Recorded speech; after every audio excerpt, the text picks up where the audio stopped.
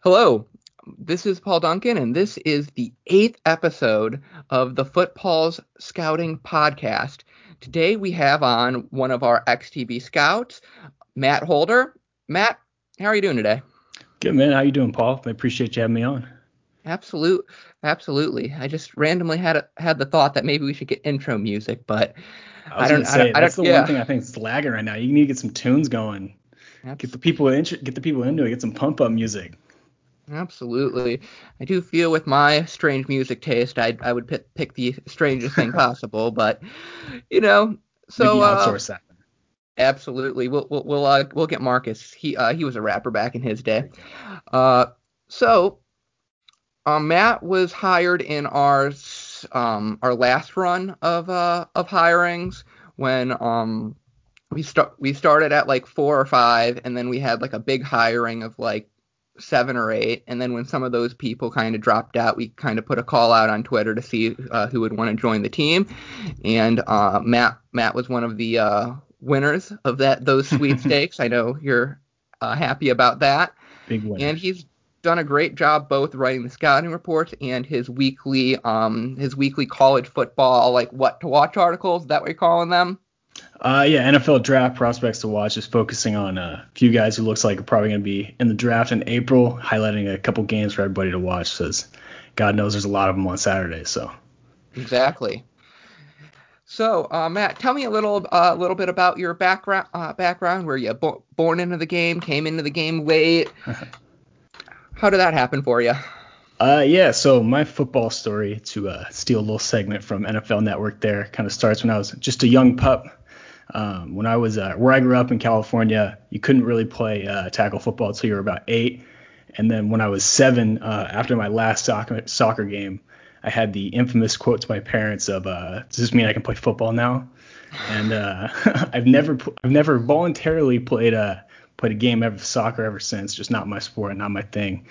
I grew up a fat kid, so I like being the goalie and just hanging out in the back and picking daisies, some of that kind of stuff. But yeah, so then I started playing when I was 8.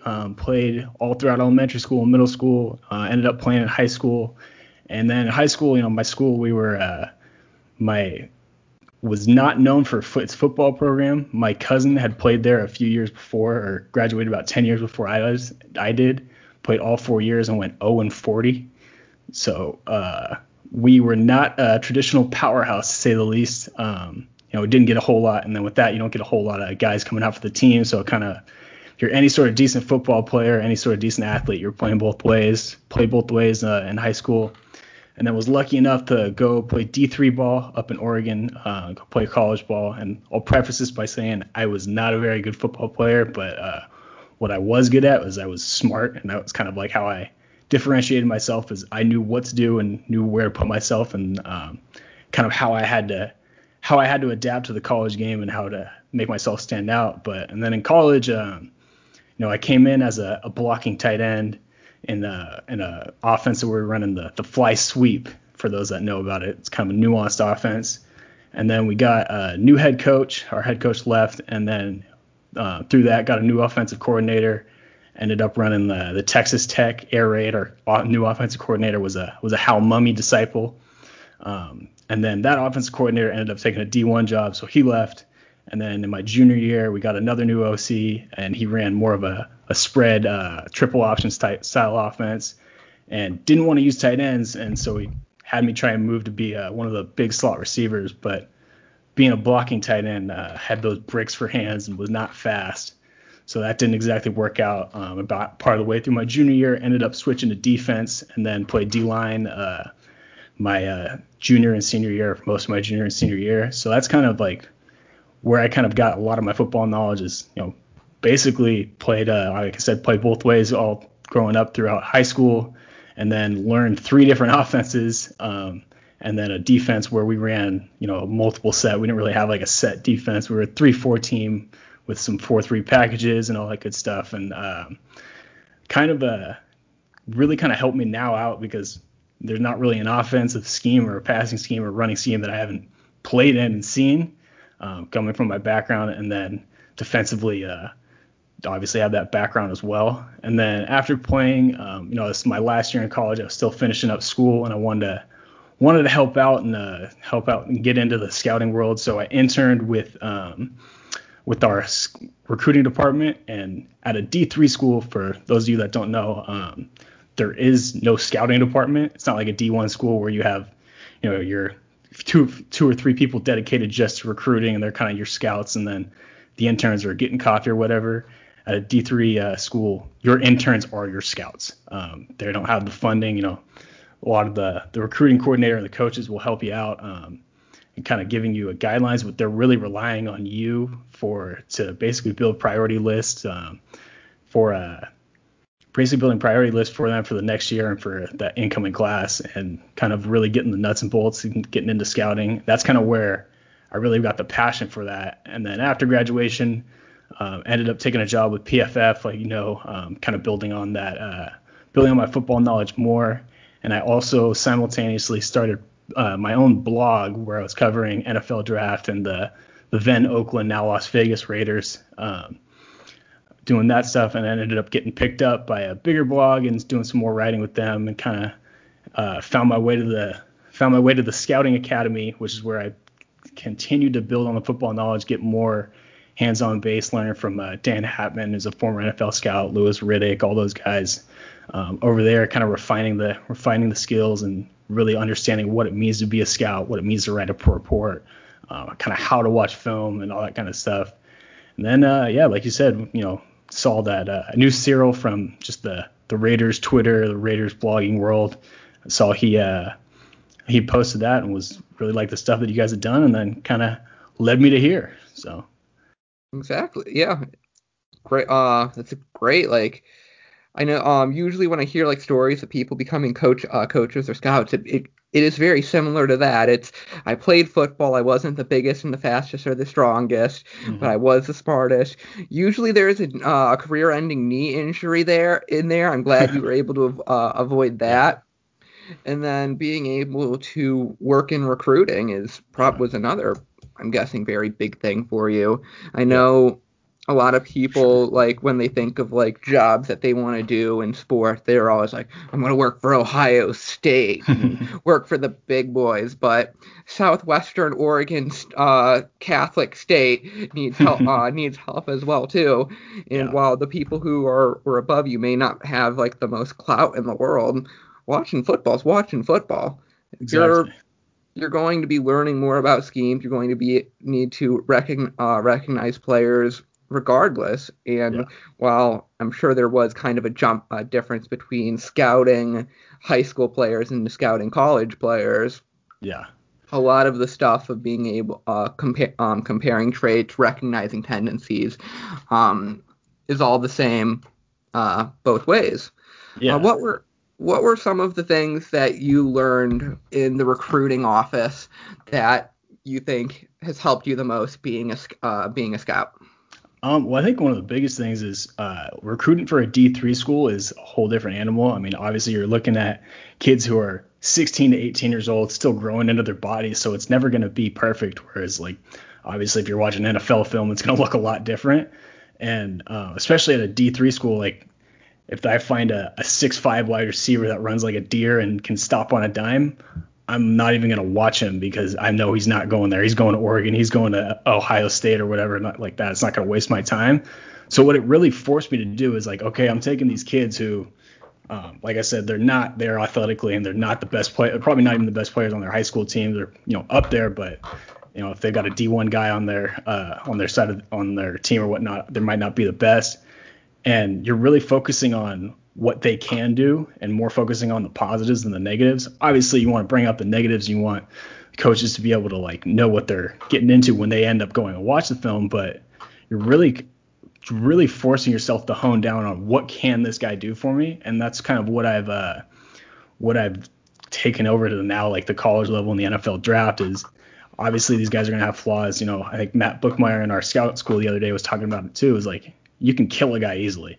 You can say a guy doesn't have the right change of direction. You can do whatever you need to basically say we shouldn't draft this guy. But the ones that are There's scouts that I think that are really good, or they'll acknowledge the flaws, but they'll find out what this player can do for you and what this player can bring to the table. And I think that's one of the biggest things is it really forced me to kind of not, I would hesitate to say look past the flaws, but like figure out what can this guy do, where does this guy win, and really focus more on that than the negatives, which is what I try and do now, is kind of figure out what this guy can do, what I like about him, where I trust him, and focus less on what's bad about his game, if that makes sense. Yeah, exactly. And I'm sure if you were able to find a player whose how he wins and what he does well at matches with what the coach wants out of his player, then you're putting that little star right down by his name and telling coach about him, correct? Exactly. Yeah. I mean, that's the whole thing is, coaches will, anybody who gets into a scouting department, whether you're or when you're starting out, you're not making the decisions. That's one of the things that Dan Hatman really hammers home in the scouting academy is at the end of the day, you're just telling somebody else what you think of them. You're not making the decisions. And if you're killing a guy or you get a coach that tells you we're looking for this type of player, like find that type of player, find a player that wins that way. And then from there, you figure out the flaws and whatnot. But at the end of the day, you're not the one killing the guy. You're not the one making the decisions. So don't make it right there. So it's definitely a big piece of it. Yeah. One of the things about like kind of being an amateur scout or a scout that isn't attached to a team is that we don't have a coaching staff that tells us what we're valuing. I remember back in our draft right days, we had a guy in a fake know-it-all in the chat, and he was one of those guys who would kill a player. Like he'd be like Trevon Diggs. Trevon Diggs is like a fourth, fifth rounder. He can't play zone, and I'm like, but he can play man. And if you're a team that runs a zone corner, you're probably not going to look at drafting him. If you're a man team, you're going to be very, very excited to draft him. Yeah. Players are going to get drafted by teams that want the good things that they have. No team is going to specifically draft somebody that doesn't fit their system unless he's like the coach's son or something. So being able to recognize that NFL teams are actually smart. Bill Belichick and the guys who run NFL teams are most likely smarter than the people criticizing them on Twitter. Right. Yeah, 100%. I mean, I think that's one of the biggest challenges about, where we are in our position in the media kind of playing that matchmaker is we're not like it's not like you said with on a team, you'll have a specific type of guy you're looking for, like the Trevon Diggs example. If I'm a zone team, I'm not going to go after him. Whereas for us, we kind of got to figure out where he fits in, what type of zone he's going to be best in. And I think that's definitely one of the biggest challenges, but you're 100% right of, everyone's got a different flavor. Everyone likes a different type of player, but at the end of the day, it's not necessarily about what you like. It's about what your boss likes and what they're looking for, or what the team's looking for. Yep. I feel young scouts should try to focus more on describing a player as opposed to ranking the player. Definitely. Whether or not you think a guy is wide receiver 13 or wide receiver 19 in a draft class really isn't as important. Isn't going to make you any better. But understanding what that guy does well, what team is going to draft him, and figuring out what that player's role is. That's what real scouts do. That's what we're trying to be. I can't give too much information about our scouting scale yet, but it will come down to mostly being a tiered ranking system. We will probably have multiple players having the same grades. We're going to have probably one, maybe two 7.0s at a position. There will be probably 3 to 5 people in the 6'9" to 6'7" range. And then there's probably going to be 15 players that are on a position like corner that are going to be in that 6'6" to 6'3" range. So if we wouldn't have, like, say, rankings, the way we do things would probably come out with tiered rankings. Right. With each grade representing a role that we think that player can fill. So that's one of those like scouting things, and one of the things I look for, and I hope the people above us are looking for. trying to differentiate between real scouts and media scouts. Yeah, definitely. Sorry, do you repeat that? Did you ask? I have a question there. Oh no. So. Oh, you're good. How is the scouting academy for you? I know we have a handful of people on our team that went through the scouting academy. I personally did not. I was told by some people that the scouting school that I did for 3 days with the Senior Bowl and the scouting I did with Sports Info Solution kind of covered my basis and got me done with 101, and I don't need to do scouting 101 both places. But I've always wondered what nuggets you people would get by going over there. What do you think the strengths were of that program, and what are some things that you think I guess weren't the best, or you kind of rejected as you moved on to scouting here and doing reports your own style? I think one of the biggest things that I took away from it was basically how to structure your report and kind of how to back up your statements. Like, one of the things that they preach there is we're not going to tell you what to look for necessarily. I mean, obviously there's some background that you need to know and have, and they'll give that to you, but it's more about how to watch film and how to write a report. Like, I mean, Dan can, or whoever's reviewing your report can disagree with you, but as long as you can make that point and back it up, and that's where they're really going to drive home that I really loved about what they drove home at the Scouting Academy, because that's one of my biggest things too, is I don't, if I have an argument with someone or I don't agree with someone, I want to know the why. I'm not always focused on the what, but if you can tell me the why, then I can at least buy that or whatnot, or I can at least you can at least earn credibility in my book, where if you can just tell me, oh, this guy's not a good route runner, I'm like, okay, well, what does that really mean? Is it change of direction out there? Is he not explosive at the top of his route? So that's really what I focus on. And what I really loved about it was it would tell you, it kind of forced you to really hone in your message and kind of write the report. I think one of the biggest drawbacks about that, though, or kind of the double-edged sword with that, is if you don't have the background, it can be really difficult, because you're not, like, again, they're not going to tell you what to look for. They're not going to tell you this is what you need out of a zone corner, this is what you need out of a man-to-man corner or whatnot. It's kind of more throwing you out into the deep end and kind of seeing if you can swim a little bit, which, some people don't learn that way. I definitely get frustrated, but that's definitely one of the better ways I learned, by doing it.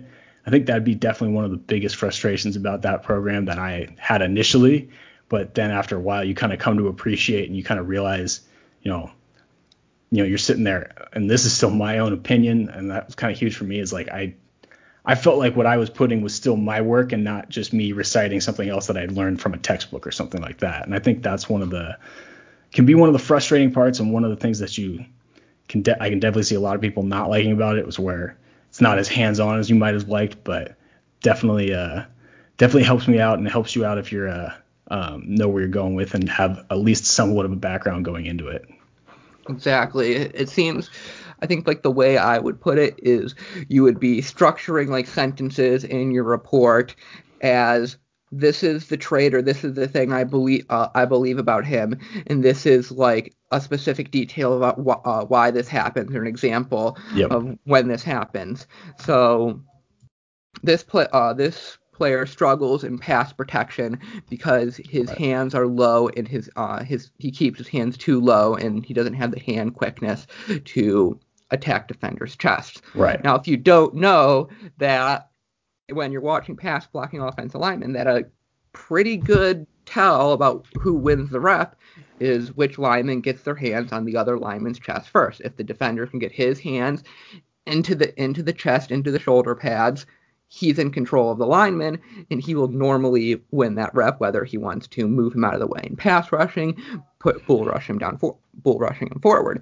So I can understand, like, that frustration of being forced to give reasons why when you don't know the little details on how to play certain positions. Yeah, for sure. And I mean, they do provide some resources before you kind of get into the film, but at the end of the day, they're not going to tell you what to think. They're going to tell you how to think, basically, is a good way to put it. But yeah.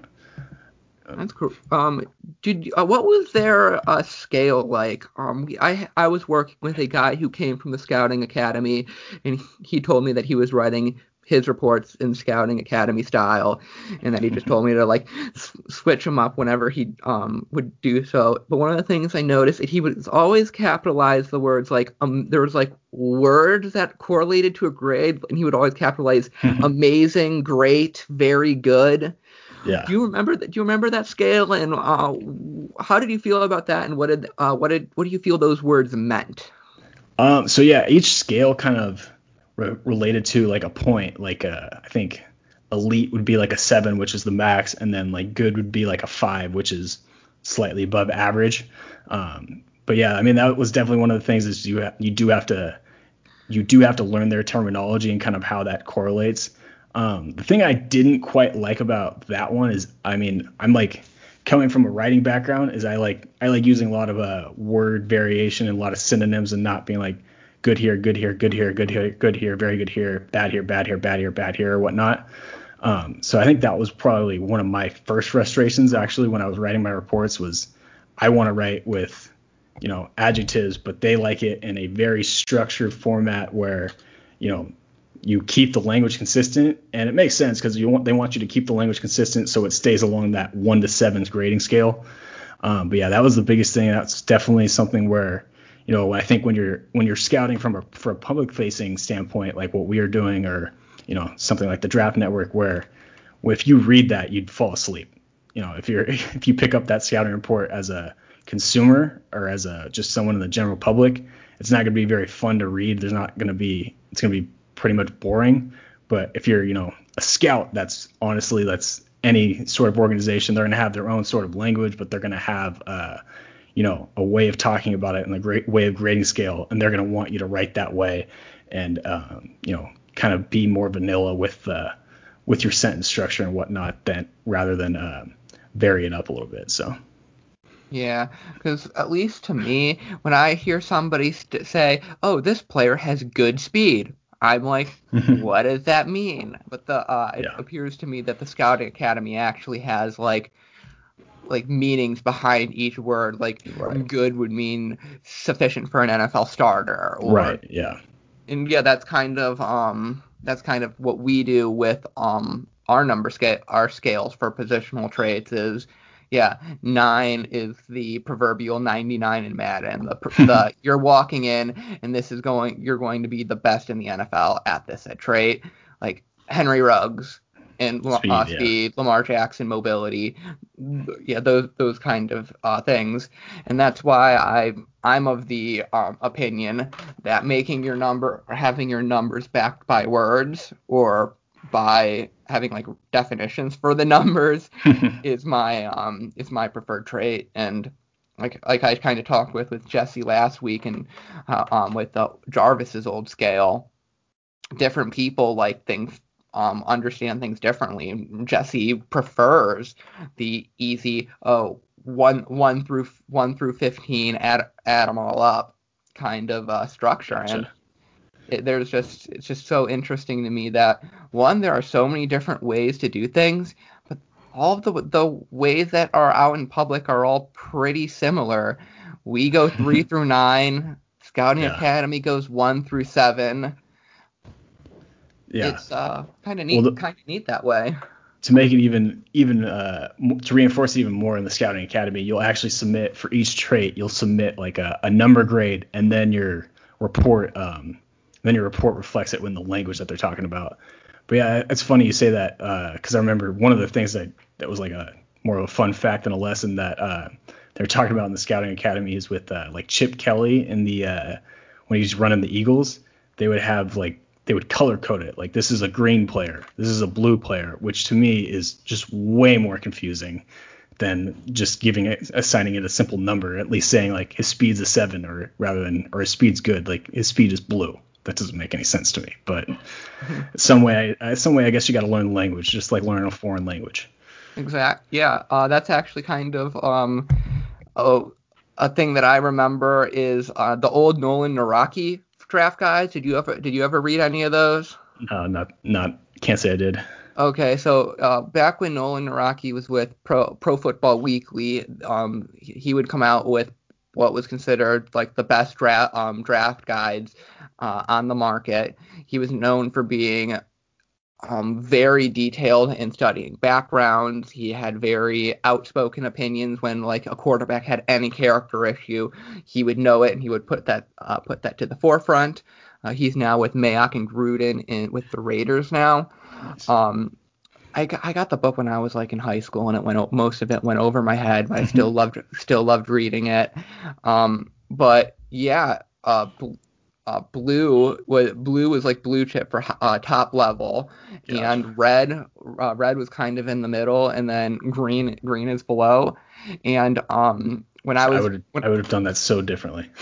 yeah, and like I thought it was based off poker chips because I actually kind of used, but it's not like I looked it up and it's not like the same way.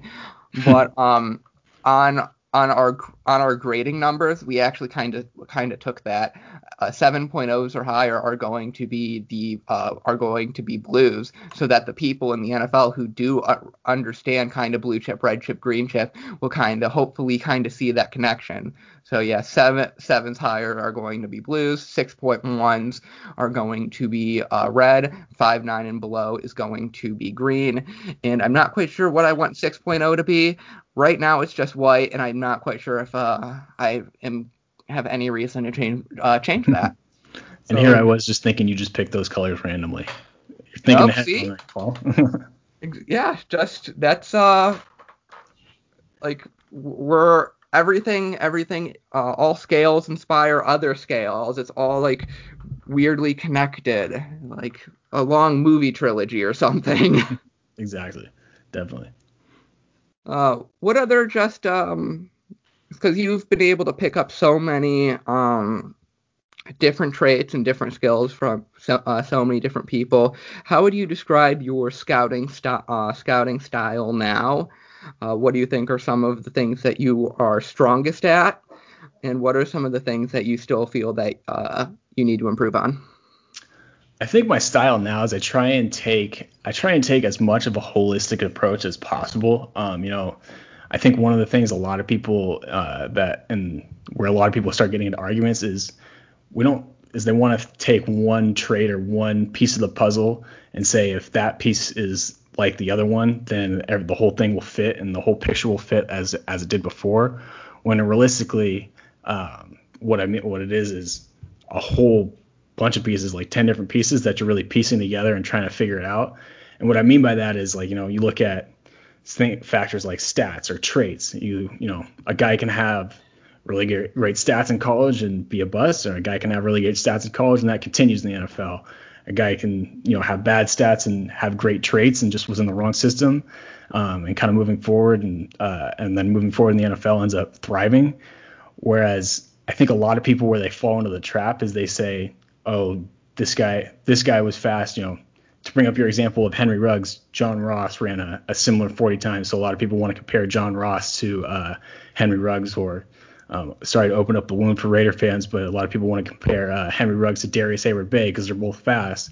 When in reality, it's like, well, no, John Ross couldn't beat press coverage and he couldn't really run a route other than a post and a go. Whereas Henry Ruggs, yeah, he was fast too, and he might not have had the production, but he could also run routes. He could also stop on a dime and thrive in those intermediate areas. And I think that's where I kind of where I at least try to take the holistic approach of looking at everything, taking in as much information as possible, looking at what they produce in college, looking at the film as well, and putting it all together and letting that all factor in. And then from there, that's kind of like, I think that's definitely become one of my biggest strengths, is taking the whole thing into account and taking the whole picture into account. I think one of my biggest weaknesses I'd probably say just a general knowledge of being able to separate scheme from how it translates to the next level. I'm definitely one of those people that falls into the trap of this is what the player was used in, how they were used in college. This is how they're going to be used in the NFL. When that's just not the true. I mean, Justin Jefferson's a great example of that.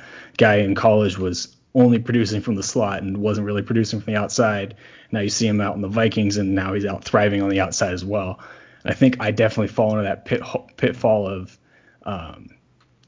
this guy was only a slot receiver, or this guy was only a slot corner in college, or an outside corner in college, or whatever. And so that's what he's going to be in the NFL, or he's only good in man coverage in college. So that's what he'll only be good at in the NFL. And I think that's definitely one of my biggest strengths that I'm trying to get over, is figuring out, how to separate what they're being asked to do in college and how to figure out what they'll be good at in the NFL, if that makes sense. Oh yeah. The word I was thinking of when you were talking about that is imaginative. Being able to project a player, see something in a player Exactly. that isn't being shown on film. And now imagining a player is like, you would think that would be kind of like a bad thing. Like, oh, this is what the player is on film. We should be watching what the Right. player is doing on film. But what like some people have, and what some scouts are able to do, is they're able to see a player and recognize that that player is playing out of position. They are able to notice what kind of skill sets work best with different positions. For an example, Osi Umenyiora from the Giants. Yeah. He played nose tackle in college. I did not know that. That's insane.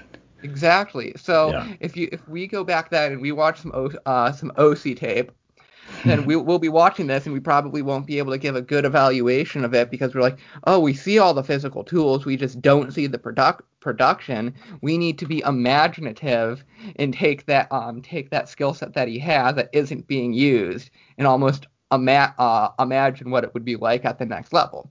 And you're playing a very dangerous game, because you don't want to imagine something that isn't real. But sometimes there Right. are things that are real that aren't being shown. It's like, Yeah. And it's a fine line. I mean, it's a hard line to toe, and I think that's part of the reason why myself and a lot of other people kind of fall into that, is because it's a lot easier to fall back on and be like, well, he never did it in college. Like, if he never did it in college, what makes you think he can do it in the NFL? It's a lot harder to defend when you're saying, oh no, I think this guy would be better in the slot or better in wherever in the NFL when he did it in college, or when he didn't, and what versus when he didn't do it, and you're sitting there kind of twiddling your thumbs like, well, this is a harder argument to make. And I think that's where a lot of people go wrong, including myself. So yep. And sometimes, like, reality is so far removed from the projection that, like, nobody could get it. If you were to tell me that Justin Herbert, whose biggest weakness I thought coming out of college was his play under pressure, I think like his PFF stuff was like, he was like not even in the top 50 in like grade under pressure and his stats under pressure. If you would have told me that he'd be one of the highest graded quarterbacks under pressure his first year in yeah, his first couple of games, it's like, yeah. I mean, it's that's what and I keeps think that's fun. one thing. That's one thing that's frustrating as an evaluator, is like, at the end of the day, guys gonna have bad years, guys gonna have bad games, and I mean, at the end of the day, it's such an unpredictable sport, and especially from the draft is so unpredictable. Like, there's so many factors that come into it. It's impossible to nail down a perfect science. If there was a perfect science to nail down what prospects were going to be elite and what prospects were going to be, all pros, and which guys were going to be busts, then there would be no need for GMs. We just run a computer for the draft, and it would be like fantasy auto draft, where just kind of putting everybody in one spot. So I think it's 100%. Like, there's a human element to this game, believe it or not, that's played by humans, where it's just some stuff it struggles to explain, and it doesn't really make sense. Yeah, I mean, if everyone was perfect at scouting, then scouting wouldn't really be perfect. It takes away kind of the whole like the whole purpose of it. Exactly. So yeah, that's yeah. I remember my last podcast with Jesse. I was talking about Jesse Carman, or Jackson Carman, out of Clemson, and Jesse out of nowhere asked me, "Do you see him as more of a tackle or a guard?" And I just felt so guilty at that moment that I didn't even go through even like the tiniest bit of mental, and no neuron is Right. even like connected to the thought of, hey, maybe a 335-pound tackle who struggles a bit in pass protection would be better Yeah. served at guard.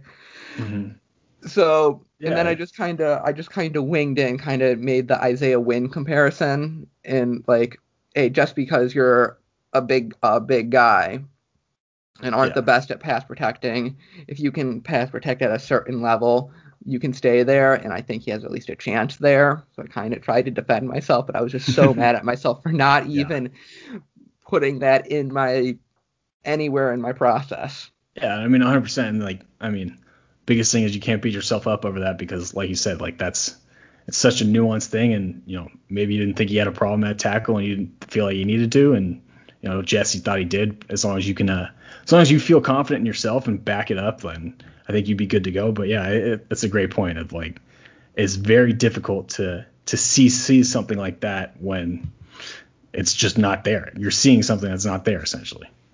Exactly.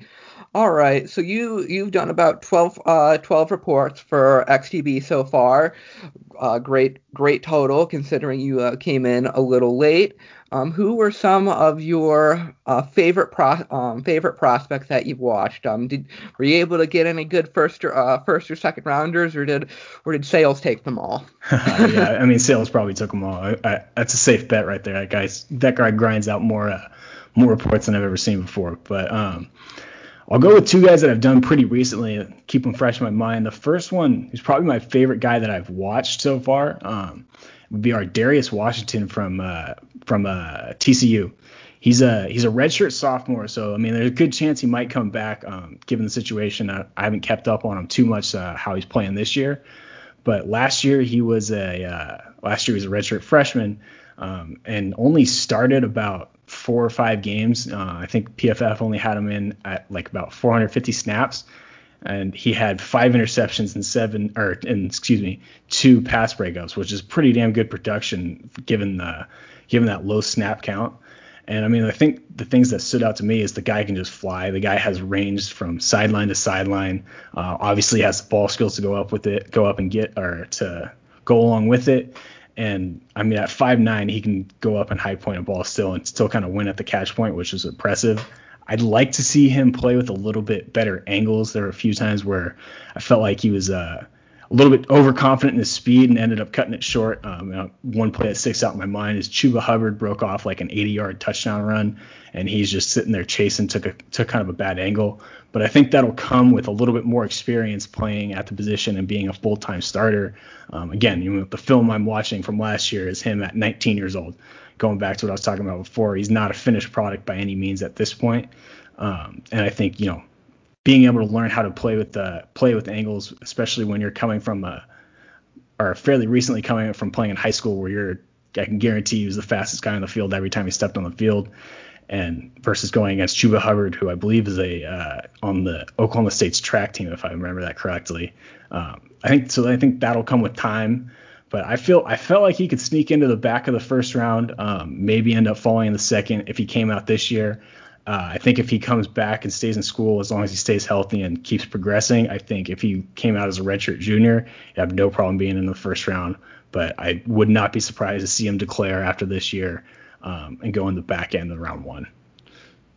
All right. So when we talk about safeties, so we make it easy on the scouts. We have 4 critical traits that we ask each scout to look at, and 4 secondary traits to look at. The one trait that I just kind of feel is really, I guess I don't want to say different, but just one I never thought of in the brainstorming process of getting the draft guide done.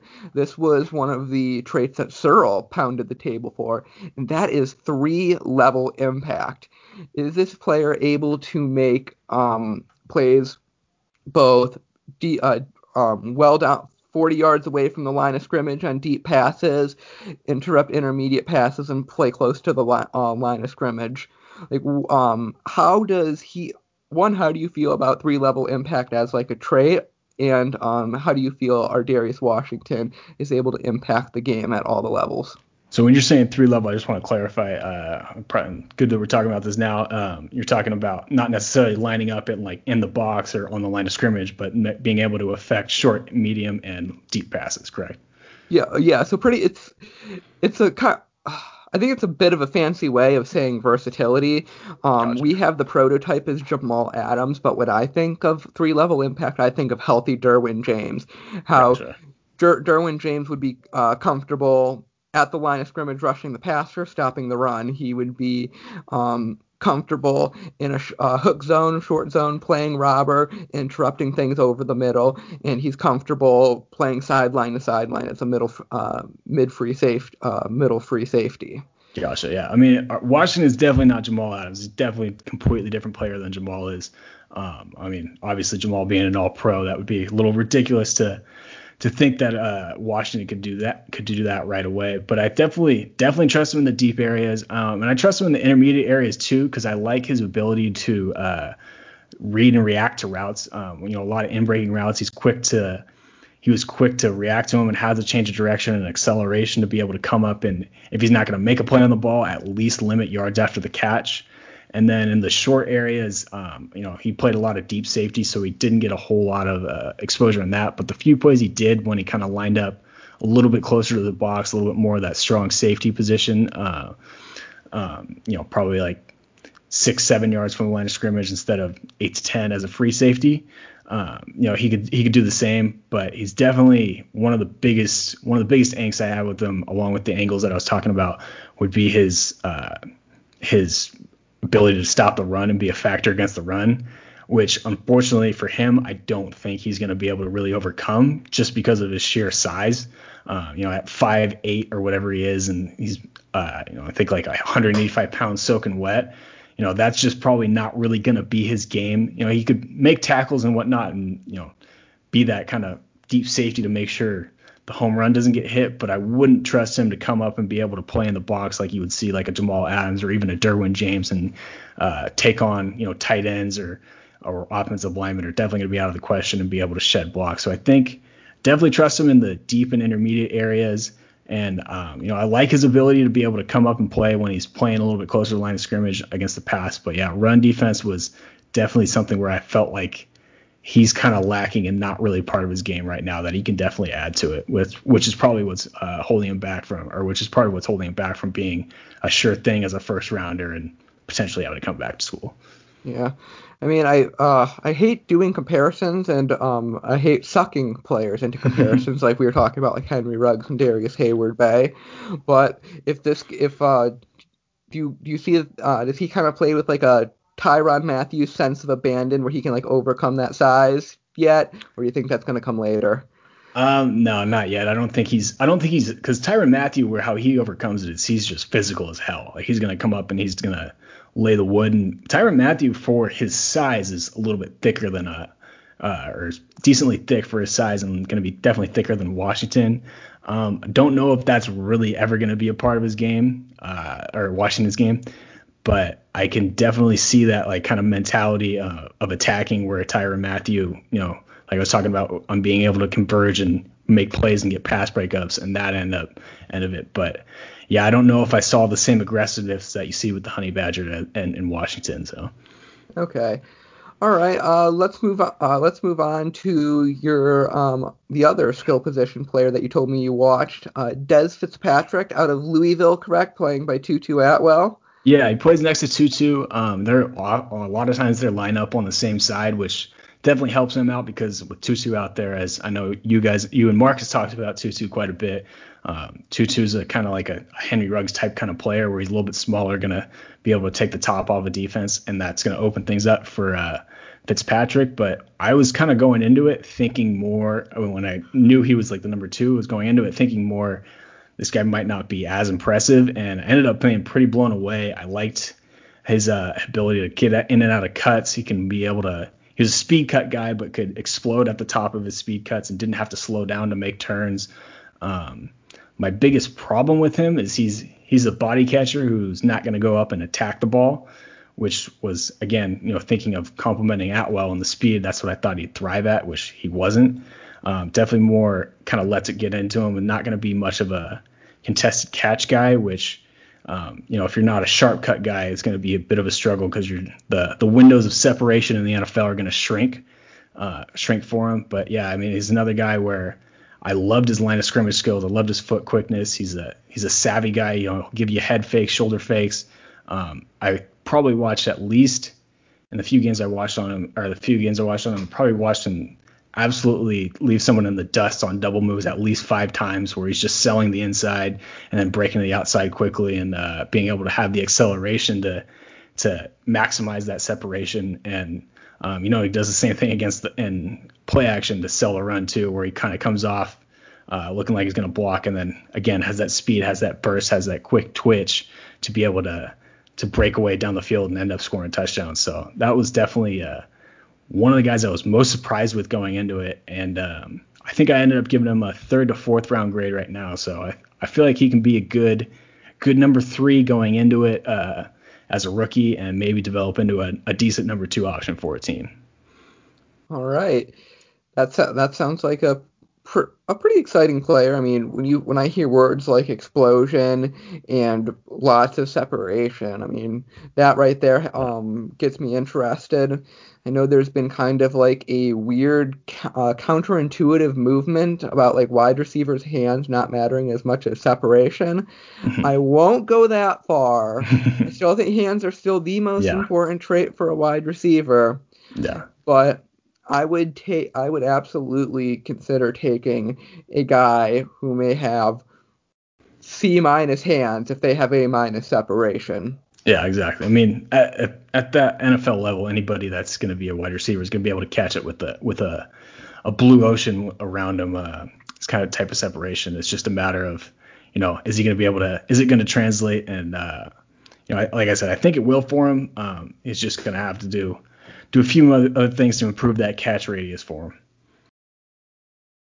Yeah, sometimes I kind of wish that like Tutu Atwell and Fitzpatrick could have been playing when Lamar Jackson was down there. Yes. Could you imagine like Tutu Atwell and Lamar Jackson running like inverted veer or jet sweeps or something? Oh my goodness. Yeah, I mean, it would have been dirty. I mean, Tutu's a guy where I know you guys and Mark already touched on him, but it's like every time he touches the ball, you hold your breath if you're the defensive coordinator, because he's gonna score, or he can score on you from anywhere. So yeah, and that was definitely one of the things that I think holds both those guys back, is I'm not a big fan of the quarterback out of Louisville. I forget his first name, but Cunningham. Didn't strike me as an extremely accurate guy, and I think that's part of the reason why you see at least Fitzpatrick. I know Atwell last year set the school record for receiving yards, but I think Fitzpatrick only had about, I want to say 700 yards last year, which is not bad, but obviously not what you're looking for in an NFL prospect. You would like to see at least one comma in there or whatnot. But I do think that was part of the reason why he struggled to put up those big impressive numbers going out there.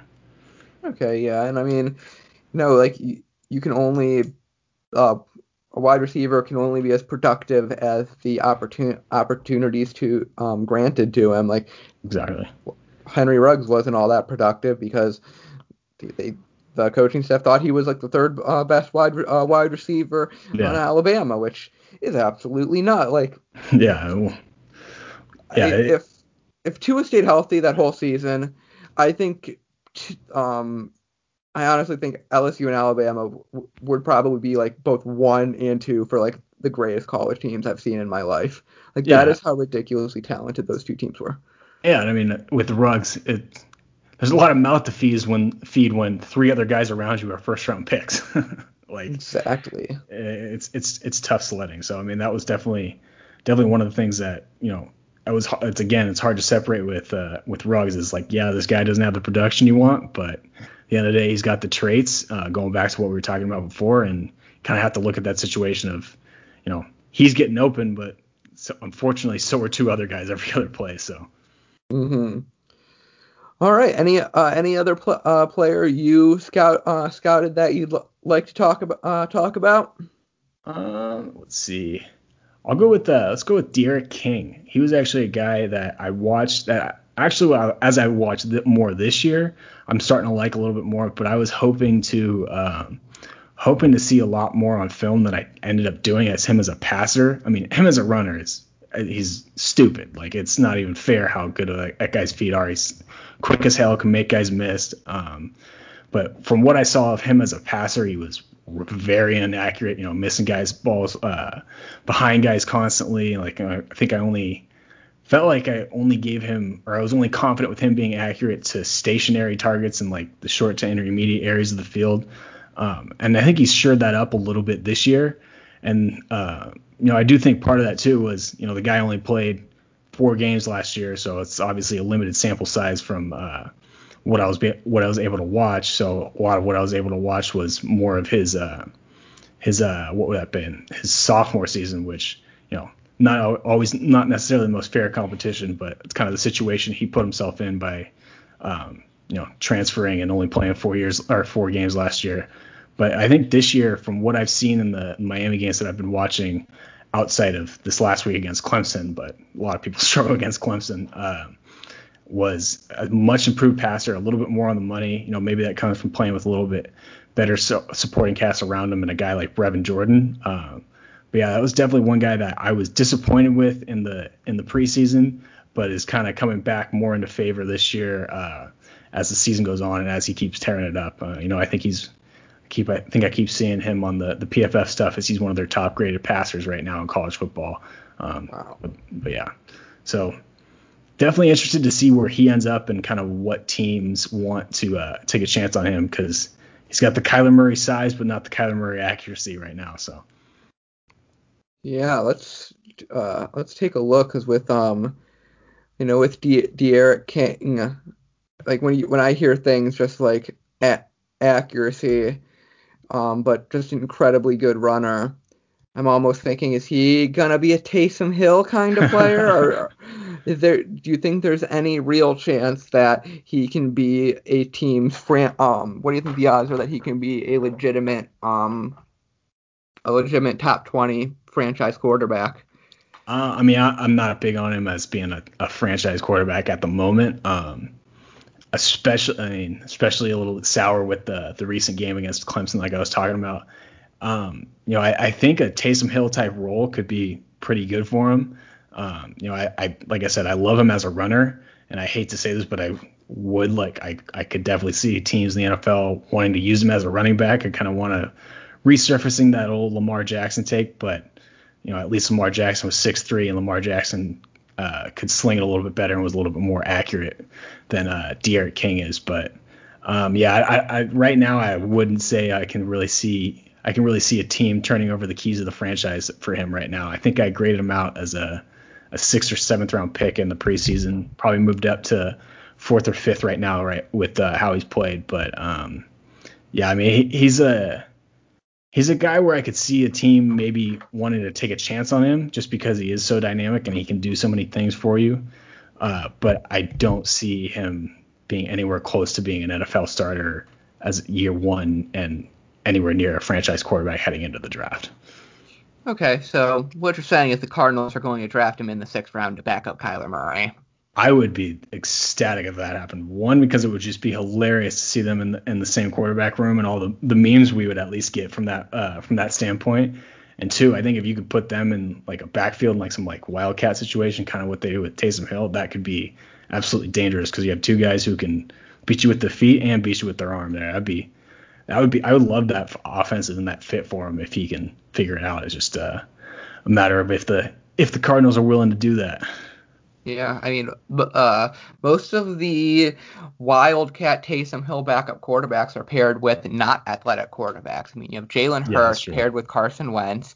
You have Taysom Hill paired with Drew Brees. We've seen a little bit of the Ravens playing with the Heisman backfield, where they have Lamar RG3. Jackson, RG3, and Mark Ingram. I really think that there is a potential kind of gimmicky, maybe new kind of wildcat formation where you put two quarterbacks on the field and threaten like direct snaps to the other quarterback, inverted veers or read options between 2 quarterbacks. But in this time, when you hand it off to the second quarterback, that's the running back that's a quarterback, he can throw off of it. By any chance, is De'Aaron King left-handed? No, he's not. He's righty. Oh, yeah. I wish bad radio, but there was an offense called the Fun Row offense that was run by Louisiana Monroe in the early 2010s. It was mostly used for a couple games, but they were able to beat ranked Baylor with it. But it ran a concept of they had a right-handed quarterback and a left-handed wide receiver quarterback combo, and they would bring depending on which side of the hash they were on. So if they were on the right hash, the wide receiver quarterback would come into motion. They could either they could hand the ball off to the other quarterback like a jet sweep, and then the quarterback is left-handed, so he can then pull off to throw, or the actual quarterback can like play action it, inverted veer, go in, or play action. So there's just I'm just throwing stuff at the wall. I think it would be really fun to see Kyler Murray paired with De'Aaron King. Heck, we watched Chris Streveler yesterday. Let's see some Kyler Murray, Chris Streveler on the same field. Chris Streveler is kind of that Taysom Hill guy. He played in the CFL. We were watching some tape on him yesterday. But yeah. But yeah, a similar note to what you're talking about with was it you say Louisiana Monroe or Louisiana Tech? I can't remember. Monroe. It was called the Fun Row. The Fun Row, I like it. Princeton a few years ago, probably about the same time, they used to run it was like a sub package where they had 3 quarterbacks on the field at one time. So maybe we can get that guy from the CFL, Kyler Murray, and De'Aaron King on the field at the same time. I mean, if any NFL coach is going to run it, I got to think it'd be Cliff Kingsbury, which would be pretty awesome to watch because basically the thought is you spread out your linemen and then you can throw it to one of the quarterbacks, and it puts stress on those DBs and linebackers to either come up and play the run because obviously those guys can run still, or dump them over the top and try and get a one-on-one matchup with one of your wide receivers. So hey, maybe we can make it happen. I think Cliff Kingsbury is imaginative enough to try it in the NFL. Don't know if it'll work, but why not? Mm-hmm. It would be very fun to play on in Madden. Once the gameplay gets a little cleaned up, maybe next gen it can happen. But yeah, don't we say that every year? Yeah, football is definitely moving in a fun direction. Please go watch a football game from 2006 to 2008, and you'll actually see like 21 personnel in I formations and people running ISOs on 2nd and 9 and kicking field goals on 4th and 1 at the 3-yard line. It's like gross. Yeah, it is. It's funny how the game's evolved, and I mean, kind of saw it coming with the evolution of spread in college that's now making its way to the NFL. But yeah, I always love watching it. I don't know if you follow PFF Seth, but he posted that play that went viral from like the 1920s or whatever, where the guy like overhead passes it to the end zone, and it was just like a comedy of errors. Watching those and watching today's football is pretty freaking hilarious. Yeah. Yep. Also shout out PFF Seth as are you still technically with PFF doing stuff? Yeah, I'm still running the Cowboys account for them on the MCP side. Oh, and I'm running the Eagles account. So wow, I can't believe this. I know. So it'll be Paul versus Matt Holder, Senior Bowl. We're gonna have a nice little fist fight, and we'll see what happens. We'll sell tickets. We'll let you guys know. We'll live stream it. Exactly.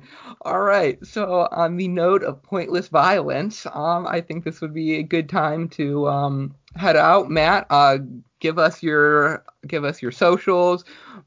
Tell whatever listeners everything they need to know about you to get in touch. That kind of stuff.